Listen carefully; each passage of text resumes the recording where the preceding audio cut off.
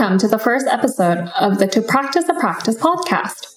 I'm Jo. I'm Emily. Emily is my research assistant. Thanks for clearing that up, Jo. You're really not my assistant though, because you guide me, so you're my research coach. Today I'm going to tell the world what it's like to do my PhD. I want to give access into what it's like being trying to be an academic, because I'm not even an academic, trying to be an academic, and into the art world. So everything is through my eyes. There are 3 components on top of my physical research, which just makes me sound like an overachiever, which obviously I am. Nerd is true. So I have this podcast, and I also have a blog, and I also have an Instagram feed. How did you settle on the name To Practice a Practice? So I came up with the name To Practice a Practice because it really related to me as a creative. So the first practice is spelled with an S, and then the second practice is spelled with a C. Yay, English. So as a creative, I have to constantly practice my practice. So my studio practice in this sense. So doctors have a practice, accountants have a practice, lawyers have a practice. Everybody does practice their practice. If that's your day job, you practice it whether you really want to or not. And so I came up with this name because I really liked the flexibility that it came with it, that it's not only applicable to the creative class, even though it is a little tricky. You're such a trickster, Jo. Tricks are for kids. Tricks are for kids. Why don't you tell us a little bit about yourself? So I'm currently researching the link between cultural sustainability and the economic outcomes of post-secondary art school graduates. What exactly does that mean? I really want to be able to be a practicing artist, and what I really mean by that is to be able to sit in a studio and make work all day long. But that actually is very costly, and somebody needs to pay the bills. So rent, food, utilities, and that's literally just the super basic. And then there's material. And most people underestimate how much it costs to buy materials, obviously depending on what type of work you make. And in my case, I make site-specific ephemeral public installations. I don't really make money with my work, at least not right now, because I don't really know how to monetize my creativity. And I really sort of wondered how many of my friends have actually, quote unquote, made it and can make full time. If there's so many of us who aren't able to practice, then isn't all our knowledge and skill unused and not being put back into the pool where it came from? And that's a really big problem, because the pool is the culture and societies, and we, the creative class, need to be empowered to be able to actually practice our practice. And the problems with lack of funding, lack of interest, lack of accessibility into the arts and culture is leading to cultural homogenization and cultural obsolescence. So the creative class isn't paid for their creativity. And what we've learned and literally sweated and teared in our studio practice is going down the route of obsolescence, because really, I mean, this is sort of harsh, but we're not valued economically or even culturally. Yeah, it's a chicken or the egg. Is the artist devalued and then culture goes obsolete, or is culture slowly being eroded and as a result the creative class is devalued? The argument is kind of irrelevant. The problem is very real.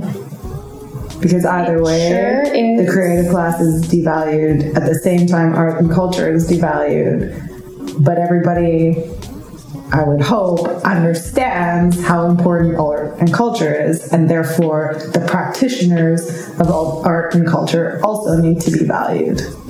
Definitely. It's a sad story. It's a very sad story. So, how are you conducting your research?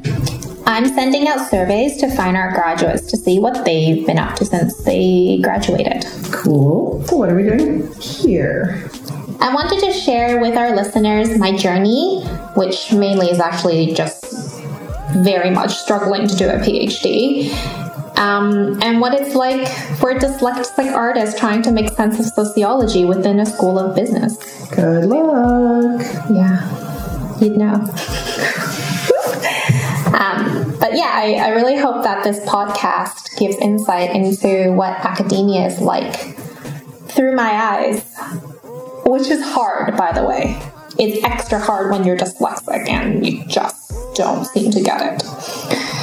And to reach my community of creatives who love their practice but just can't seem to make it work. That is myself included, hence why I had to go back to school. So I'm tasking you, Emily, to help me do this. Okay, no problem. What do you need me to do? You're going to ask me some questions from my survey. I'm going to answer them to help explain some of the key concepts I'm exploring in my research. Basic questions about what I've been up to since finishing my master's, and talk about some abstract concepts of what I argue makes up my creative practice. I'm asking these questions of myself here, and then I'll see through my survey whether other creatives have a similar outlook as I do. Great, let's get to it. First question. Do you currently work full-time in an occupation as an artist? I do not.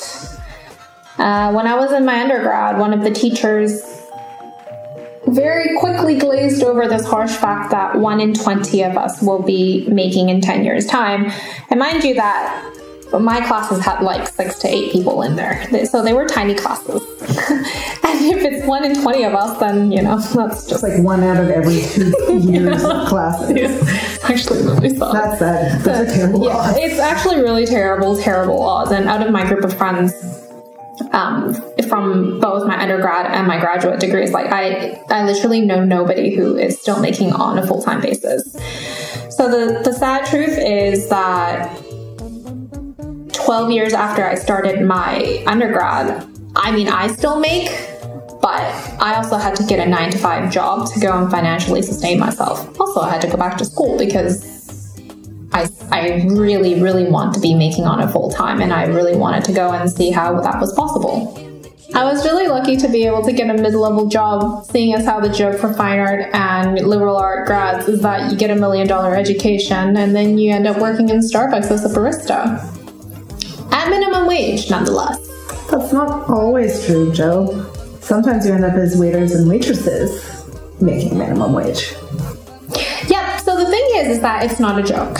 It's the truth. And it breaks my heart to think that we, the creative class, go through extensive training to acquire tacit and tangible knowledge, and all that knowledge goes nowhere. So you've mentioned this concept of tangible knowledge. My first question is, what exactly is tangible knowledge? And then on a scale from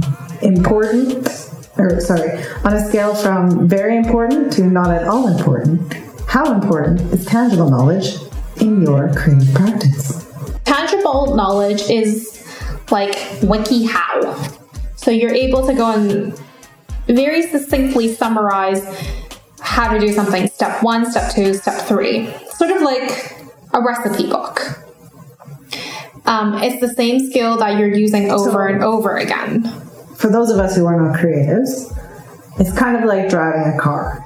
It's knowing where to put the keys, it's knowing how to turn the car on, it's knowing where the parking brake is and how to turn on the windshield wipers and all of the hard knowledge you need to be able to get from point A to point B. Yeah, exactly.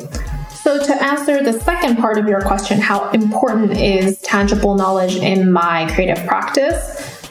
I would say that it's very important because it sets the foundation in my creative practice from conceptualization to the actual finished installation. Okay, so you've also mentioned previously a concept known as tacit knowledge. Please explain to our listening audience what tacit knowledge is. And on a scale from very important to not at all important, how important is tacit knowledge in your creative practice? So I'm going to use the definition of Kikujiro Nonaka, who coined the term tacit knowledge. And I'm literally going to read this. The definition of tacit knowledge is something not easily visible and expressible. Tacit knowledge is highly personal and hard to formalize. Subjective insights, intuition, and hunches fall into this category. It is captured in the know-how. It consists of mental models, beliefs, and perspectives so ingrained that we take them for granted and therefore cannot easily articulate them. If we're going back to my very eloquent car example, once you've already started the car and you're driving and using your tangible knowledge, so tacit knowledge would kind of be like knowing your car well enough to know when to like apply the brake to come to a rolling stop at a red light, or exactly how fast to hit a turn, or all of that you can't really necessarily teach someone, but it has to be learned by feel. Pretty much, especially if you drive different cars. There's obviously a different pressure that you need to apply in different cars in order for it to do what you need it to do. Which is not kill me on my way home. Yeah. Or other people, I guess. Either is bad outcomes. Yeah, your example of driving is really good, and I'm going to give a different example through one of the installations that I made. So one of my first projects, I made an Alice in Wonderland inspired installation, and I probably made like 150 roses out of tissue paper. And so the tangible knowledge of that is physically learning how to make this rose out of tissue paper. So it's bunching paper to make the core, and then learning how to go and fold pieces of paper outside of the core in order for it to be layered to look like petals. And I sort of like when to stop and whatever. I would say that would be the tangible knowledge. After doing it 100 times, like you really get the hang of it. And so the tacit knowledge of that is I am able to go and use that knowledge and apply it into different materials. So I've actually also made roses out of garbage bags, also in a much larger scale. And because I've watched my gesture of laying the quote-unquote petals on top of each other, I also have a sense of knowing how to literally flip or turn in order for the material to hold up in a specific way that looks more quote-unquote petal-like. And that, I would say, is the tacit knowledge that I was able to go and extract from my tangible knowledge. So tacit and tangible knowledge are totally ingrained within each other. And how important is it? It's also very important in my creative practice. Would you say that tacit and tangible knowledge is the same for all creatives, or would you argue that perhaps some creatives use more tangible than tacit, or more tacit than tangible? I would imagine that probably different people differ depending on their practice. And I don't think that it could ever be a 50-50 split. I would imagine as a painter, I'm not a painter, I have painted, that knowing how much paint from one color to mix to another color, I would say that that's tacit, because you need to actually physically know the ratio of one color and the other color in order to blend to a different color. The way, I think also from my understanding, is there are painters who have techniques in being able to go and fold paint. It's not only artist specific, but it's also practice specific. I think different practices and different pieces also require tacit and tangible knowledge. So it's never really 50-50, but it's fluid. Yeah, exactly. Well, thank you for sharing your answers to your own survey questions. I hope this podcast bunches together my people of creatives who are still trying to go and quote unquote make it. Or actually anybody who's interested or curious about the creative process of somebody who doesn't quite fit in and can't quite be pigeonholed. So in the next 4 episodes, we're going to be talking about the 4 fundamentals of a studio practice taught to me in my undergrad. And these are reading, writing, making, and talking about work. I will do this by answering more questions from my own survey. Awesome. See you in the next episode. Bye! Bye! Thank you for listening to the To Practice Practice podcast. Please follow us on Instagram at To Practice Practice. Or please see our blog at www.practice-practice.com. That's practice-practice.com.